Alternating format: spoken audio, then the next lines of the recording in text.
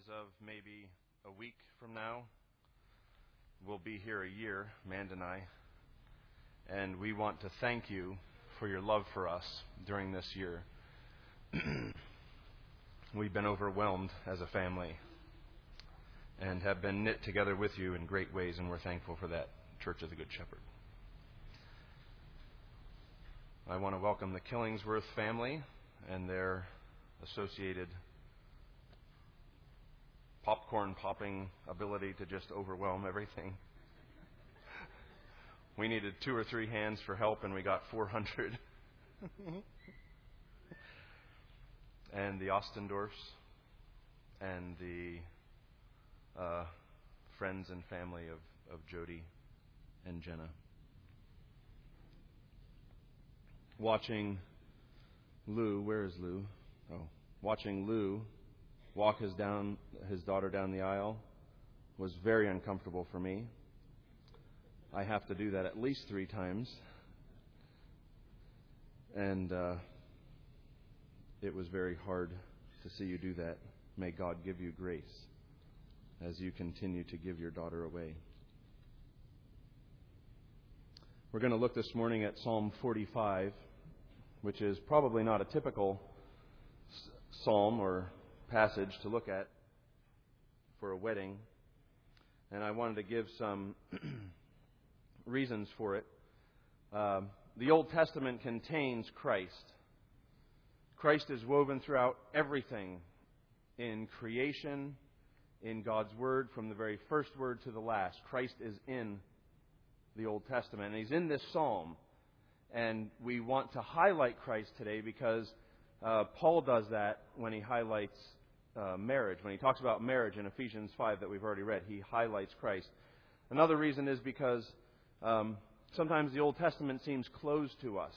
When we read to our children or when we instruct our family, we sometimes get lost in the Old Testament. We say, how does this affect us? What do we say from this passage about Christ? How does it fit? And I want to encourage you by looking at it with you this way this morning that we can find Christ here. That even as Jesus was growing up, He found out who the Messiah was by reading the Psalms. So it may not have been written, so He heard the Psalms. But He explained the Psalms. And as He did, as He understood what the Psalms were saying about the Davidic line that goes on forever, about the eternal kingdom, and about the King exalted in glory, honor, he's reading it and he's saying, Father, teach me who I am. And so Jesus learned who the Messiah was from these things. Now, as the original audience read this, they weren't thinking of Jesus as we know Him. They weren't looking back to Jesus with the truth and facts that we have recorded for us in God's Word. The original audience understood that there was a real present live king, and he was at times married. If you lived under Solomon's reign, how many weddings were there? You know, that's ridiculous. Could you imagine having a wedding as many times as he did? But even as they understood that this was for a real and present king at the time, those with eyes to hear, or eyes to see, and ears to hear and understand, they realized that there was a coming king, the King of Kings, who was yet to come, who was yet to be revealed. Originally, this psalm may have been written for David or Solomon or some other king. But ultimately, this psalm is about Christ. And Christ, in all of His excellencies, is the final fulfillment of all the glory and fullness of Psalm 45. Read with me Psalm 45. For the choir director, according to the Shoshanim, a maskil of the sons of Korah, a song of love. My heart overflows with a goodly theme. I address my verses to the King. My tongue is the pen of a skillful writer. You are fairer than the sons of men. Grace is poured upon your lips. Therefore, God has blessed you forever. Gird your sword upon your side, O mighty one. In your splendor and majesty ride forth. In your majesty ride forth victoriously for the cause of truth and meekness and righteousness. Let your right hand teach you awesome things. Your arrows are sharp, and the peoples fall under you. Your arrows are in the heart of the king's enemies. Your throne, O God, is forever and ever. A scepter of uprightness is the scepter of your kingdom. You have loved righteousness and hated wickedness. Therefore, God, your God, has anointed you with the oil of joy above your fellows. All your garments are fragrant with myrrh and aloes and cassia. Out of the ivory palaces, stringed instruments have made you glad. King's daughters are among your noble ladies. At your right hand stands the queen in gold from Ophir. Listen, O daughter, give attention and incline your ear. Forget your people and your father's house. Then the king will desire your beauty. Because he is your Lord, bow down to him. The daughter of Tyre will come with a gift. The rich among the people will seek your favor.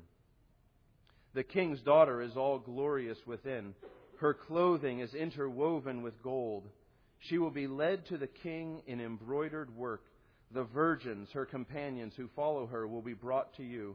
They will be led forth with gladness and rejoicing. They will enter into the king's palace. In place of your fathers will be your sons. You shall make them princes in all the earth. I will cause your name to be remembered in all generations. Therefore the peoples will give you thanks forever and ever.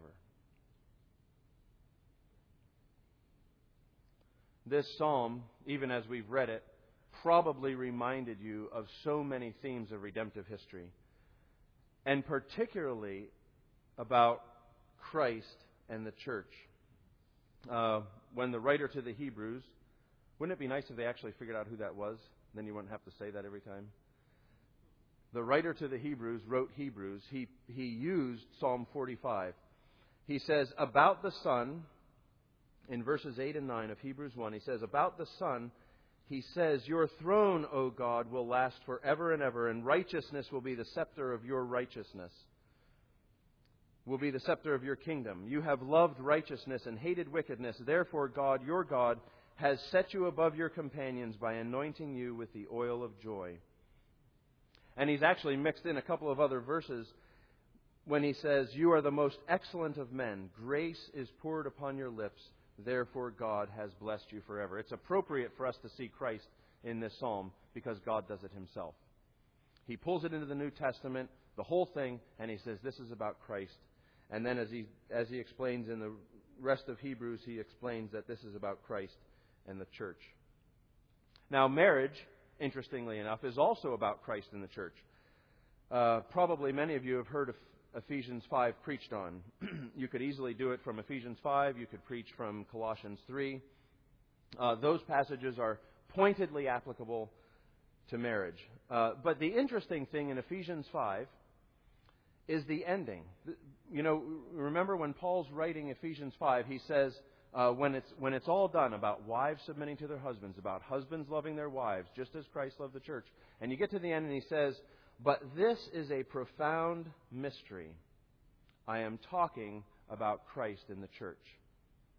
Marriage is not about man and woman, ultimately. It's not about Jody and Jenna. It's about Christ and the church. That's what marriage is about. Now, we get to enter into that physically, representatively on earth. But it's not about us. Marriage is ultimately about Christ and the church.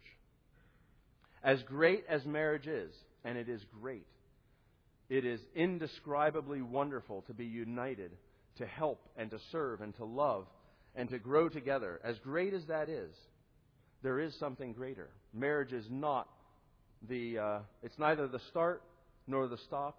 It's not the beginning or the end. It's not even the terminus. But it is pointing to Christ in the church. So Psalm 45 is about Christ in the church, and marriage is about Christ in the church. And so, Jody and Jenna, you're going to be married, and Psalm 45 is for you. If we were to read it again, you would see that your individual stories are here. That you have been pursued by God. Each of you has been pursued. Arrows have been shot at you and into your heart. You've been killed by God, by the King, by the Mighty One. You've been clothed with regal splendor, the clothing of righteousness that you did not gain on your own, that you did not love. But as God pursued you, He caused you to love Him. And in the clothing of you, He desired to love you because of your beauty. All because you have individually been called out of darkness into light. God has called you individually into the church. The church's story is also here. This psalm is about Christ, so it exalts the hope of Israel. It exalts the glory and head of the church.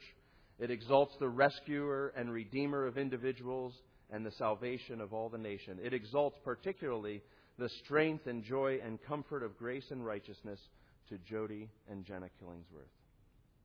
You are both the bride of Christ. So you've been rescued individually. You've been brought into this kingdom. It's the church. And you're both here as the church, being called from darkness into light. You've been you're wearing clothes of righteousness, not of your own, but you're both the bride of Christ as the church. Amazing. Clothing has been given to you and interwoven with gold, and you stand on equal footing in Christ before the Father. You are co-heirs of all that God gives to the church in Christ. You are precious in the sight of God, and you are beautiful to the King. Now we end up with this King theme in Psalm 45. And the psalmist asks in another place, who is this King? Who is this King of glory? It's the Lord, strong and mighty. In all of His qualities, the King is the most excellent of men. Now, King is a term of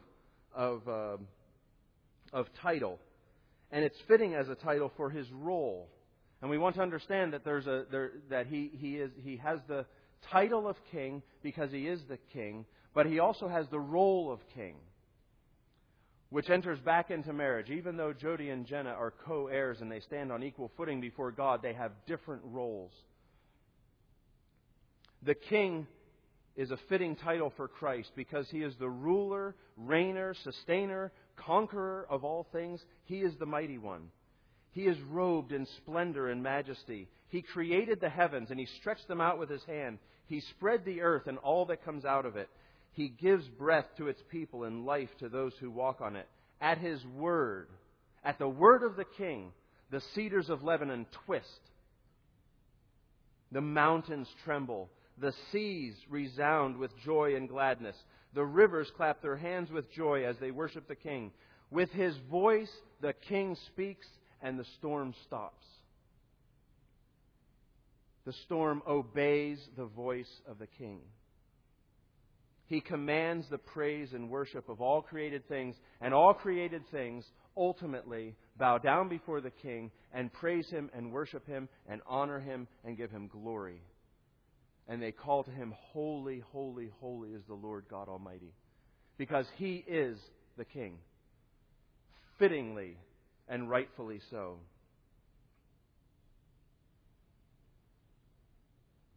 In this King, we have things that in our day we may call opposites. We have things in this King like ruling and submission, like honor and exaltation, like equality and difference. We have in Him battling and conquering. We have in Him righteousness and judgment, beauty and grace, meekness and strength. Do they go together in your mind? Meekness and strength? They go together in Christ. Beauty and desire. These things in Christ are complementary. And His words come out of His entire being. His strength and His meekness come out in words of graciousness to those who hear. He speaks with wisdom. He always spoke with wisdom. Jesus, when He walked among people on earth, spoke with wisdom and gentleness and tenderness, so that He did not bruise, or He did not break a bruised reed. He never did it. He didn't see the flax that was smoldering and snuff it out. But rather His words with gentleness, spoken with the power of the God Almighty who calms the storm. His words kindle bright light in a dark world. And He binds up broken, battered, hurting, disheartened, sad, and lonely people. He heals them and strengthens them and calls them to stand with them. And then He calls them to fight with Him and to be His agents of light and love and change in this world. And this is the King whom we have all sworn allegiance. He is the Lord strong and mighty. And He is for you your Master and Lord and King. That is the King. That is Christ. We are in the church, the bride of Christ. You are both in the church, the bride of Christ. Co-heirs. All that's available to you. But in marriage, you only get one bride. So who's it going to be? You? Good choice. Okay, Jenna has elected to be the bride. That's appropriate. Well, what does that mean now? If you're the bride, what does that mean? Good. Are you looking at Jody because you want him to be the king? Okay. If Christ is the king and the bride is the church, then Jenna acts the role of the church. And Jody acts the role of the king. But hold on a second. We'll get to you in a minute. This also means for Jenna that you get to be loved and honored and cherished and protected. Now think of the words from Psalm 45. What is the king doing? You get to be rescued from darkness, both now and for the next 80 years or so. 1,000 times a day, you need to be rescued. And you get to be desirable to your husband. And to be tender and weak. And I would encourage you to be weak. And to be strong in your weakness. To find your joy and delight in being a woman who's weak. And vulnerable. If you're weak, you're vulnerable. You can be hurt. And in your vulnerability and weakness and gentleness and tenderness, entrust yourself to God. The world will tell you that you need to be the opposite of that. That you need to be strong and protect yourself. God's Word calls you to be tender and weak, to be gentle and needy, just like the church is weak and needy. The church needs Christ, and you need Christ. And you need Jody representing Christ. Now, Jody will fight for you, or will he? Ultimately, who's the best advocate? It's Christ, isn't it? Christ will fight for you and will protect you as you entrust yourself to Him. Jesus Christ will be your strength. You depend on Him, and God will give you the strength to do what is right in you and through you by the power of Christ. That's your role. Now, interestingly enough, there's something else you get out of this whole deal. You get to be loved and cared for and protected and honored, and you get to be desired, and Jody gets to care for you and all the rest. But there's something else that you get. It's actually your own way. Now, we could think, if we were to quote the passage from the Old Testament that says, "Raise up a child in the way he will go," or how does that go? Should go, or he will go his own way, something like that. But this is not what we're talking about here when I say you will get your own way if you entrust yourself to God. It's not that foolishness, outwardly, unsubmissiveness about getting your own way. That's not what I'm talking about. But you are going to get what you need. 2 Peter 3 says, "If any of them do not believe the word," speaking to wives concerning their husbands, "if any of them do not believe the word," if Jody does not believe the word, "you will win him over to your side of the argument." There's parts missing. We'll get to that. This is talking about winning arguments. It's talking about having your way in a fight or in a quarrel or in a dispute. Wives can actually win their way and to have what they need and want. This is not just about unbelievers who do not believe the word. We all act foolishly every day. Believers act foolishly every day. I act foolishly every day. I do not believe the word 100 times a day. And God gives us our wives to correct us and to change us. Now, how do wives do that? That's the question.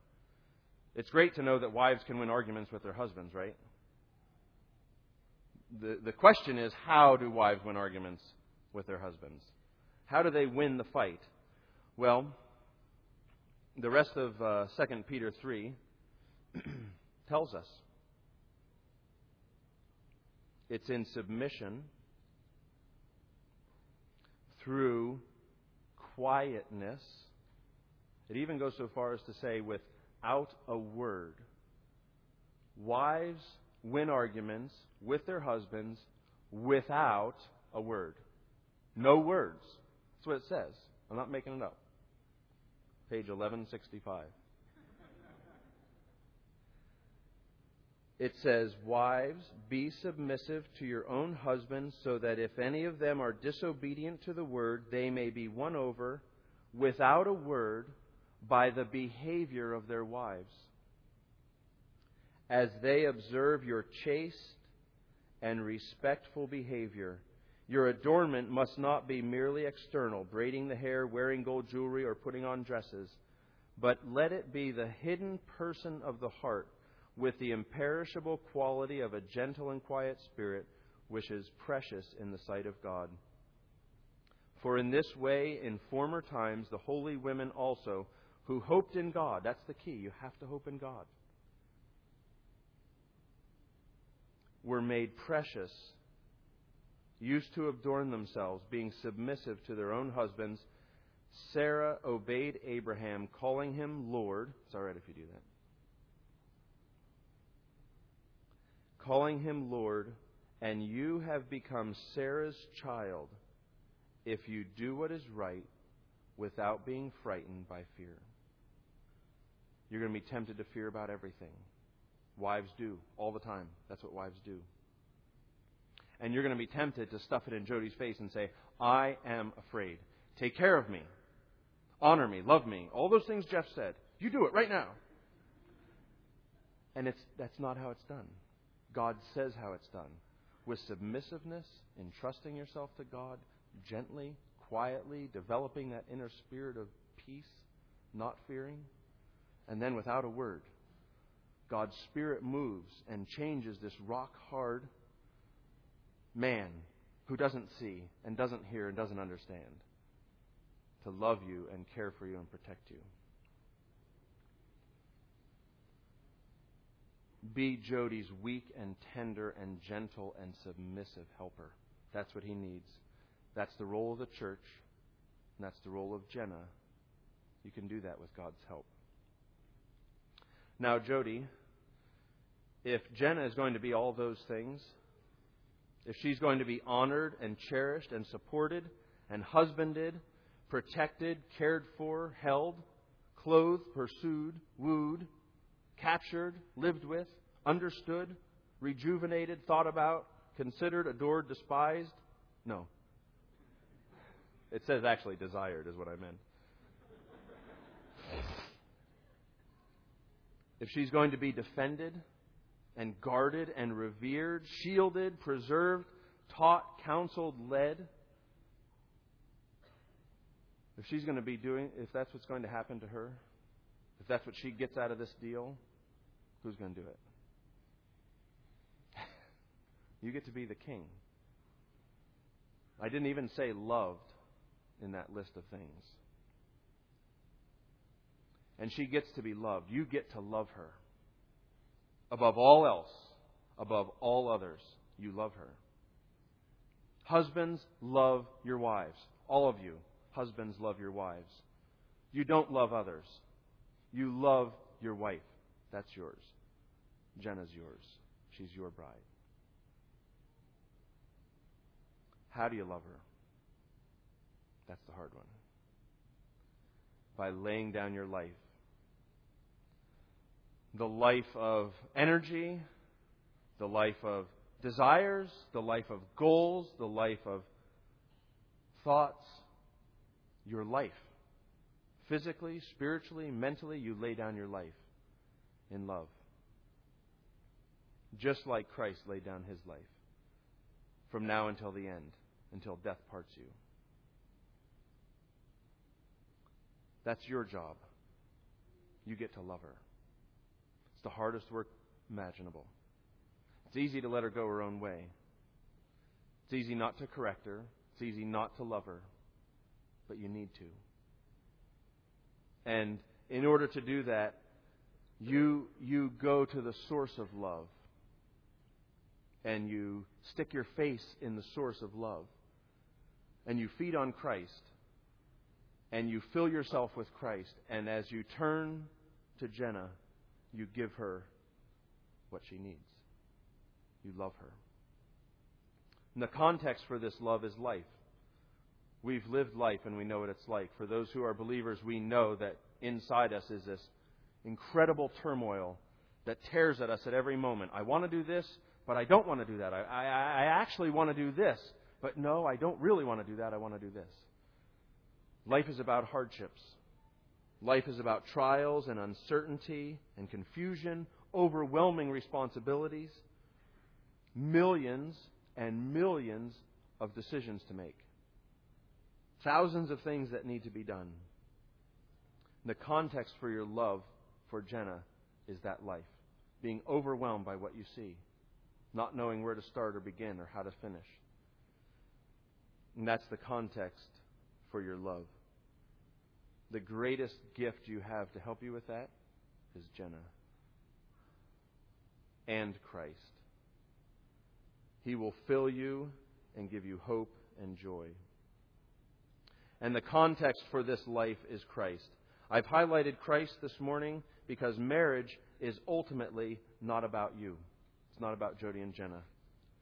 It's ultimately about Christ. Jesus Christ wrote Himself into the story of history. Jesus Christ designed a world in which branches bear fruit only when they're attached to the vine. Jesus designed a world where we build cities, and those cities have rivers running through them and to them, and so the cities are gladdened when the water is pure. The water sustains them. Jesus designed a world in which lakes are naturally cleaned by the spring that springs in new water and filters off the bad stuff as we're filled with new water.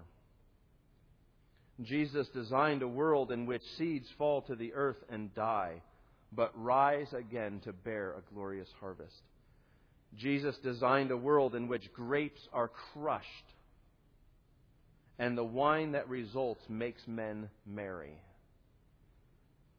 He designed a world where light pierces darkness, shatters the darkness with light, where bread nourishes and feeds the body of man. He designed a world in which sheep know the voice of their masters, and where shepherds search for lost sheep until they find them. He designed a world where fathers care for their children, giving them fish instead of stones and bread rather than snakes. He designed a world in which husbands pursue, capture, and delight in, cherish, love, live, and die for wives. Jesus built Himself into the world. Everything that Jesus would do, He's written into the world, into creation. And He's made a world where when husbands delight in, cherish, love, live, and die for their wives, wives respond with glad-hearted submission and joy and loving respect to their husbands. Jesus Christ designed all of these particulars into the world, not arbitrarily.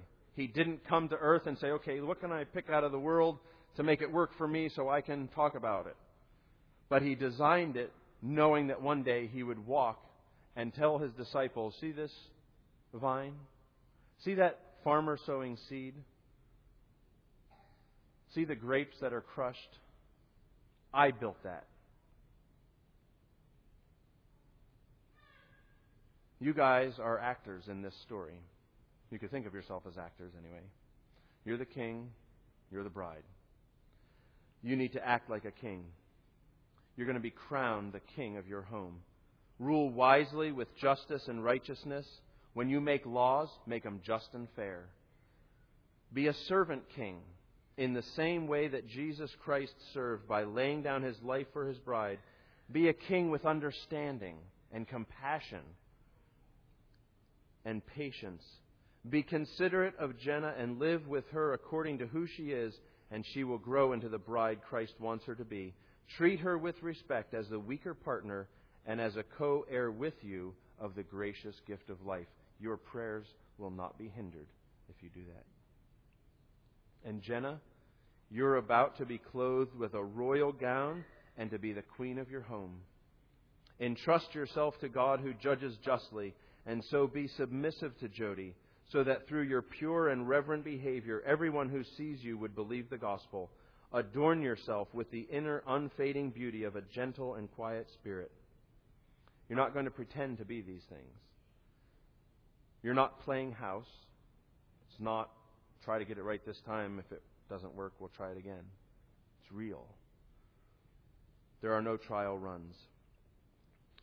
Jenna, you are the bride of Jody. And Jody, you are the husband of Jenna. The question for the both of you is this: how faithfully will I live out my role in God's pageant? How accurately will you guys show angels and unseen powers and rulers and authorities what God is really like? How truthfully will you be telling a watching universe of the joys of serving the King of Kings, Jenna, by the way you love and respect the one who stands in His place in your home? You are actors on a cosmic stage, acting out your role each day as you live. You will live each day in character, doing what your role calls you to do. Do it believing. Believing that God's way is the right way. Believing that the narrow path has the best ending, that the unseen world is worth the investment. You have been given every spiritual blessing in Christ. All riches, all power, all glory, all faith, all love has been given to you in Christ Jesus our Lord. He will help you with these things. He will fill you with His Spirit and strengthen you with His Word. He will encourage you with His people and empower you with His grace to do all that He commands you to do. And He will forgive you when you blow it. You're going to blow it. Today. Tomorrow. And 1,000 times. And Jesus Christ comes to those who are broken, who are weak, who are hurting, and He lifts them up, and He gives them life. And He doesn't do it just once. He does it continually, all the time, lifting up, strengthening, encouraging, and saving.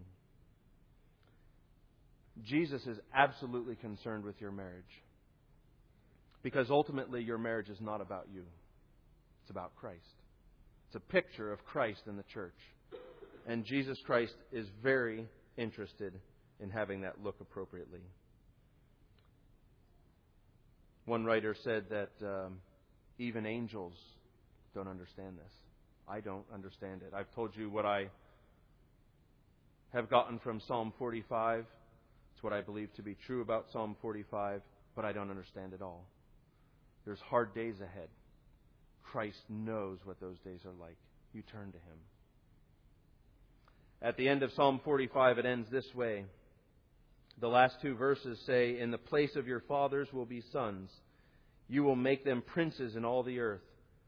And I will cause your name to be remembered in all generations. Therefore the peoples will give you thanks forever and ever." There's fruitfulness in the gospel. There's fruitfulness. I don't know if it's physical. But there sits here a crowd of people whom you have touched with your words and thoughts and care and love. You've done that because of Christ in you. Continue to do that, and you will bear fruit. May God bless you.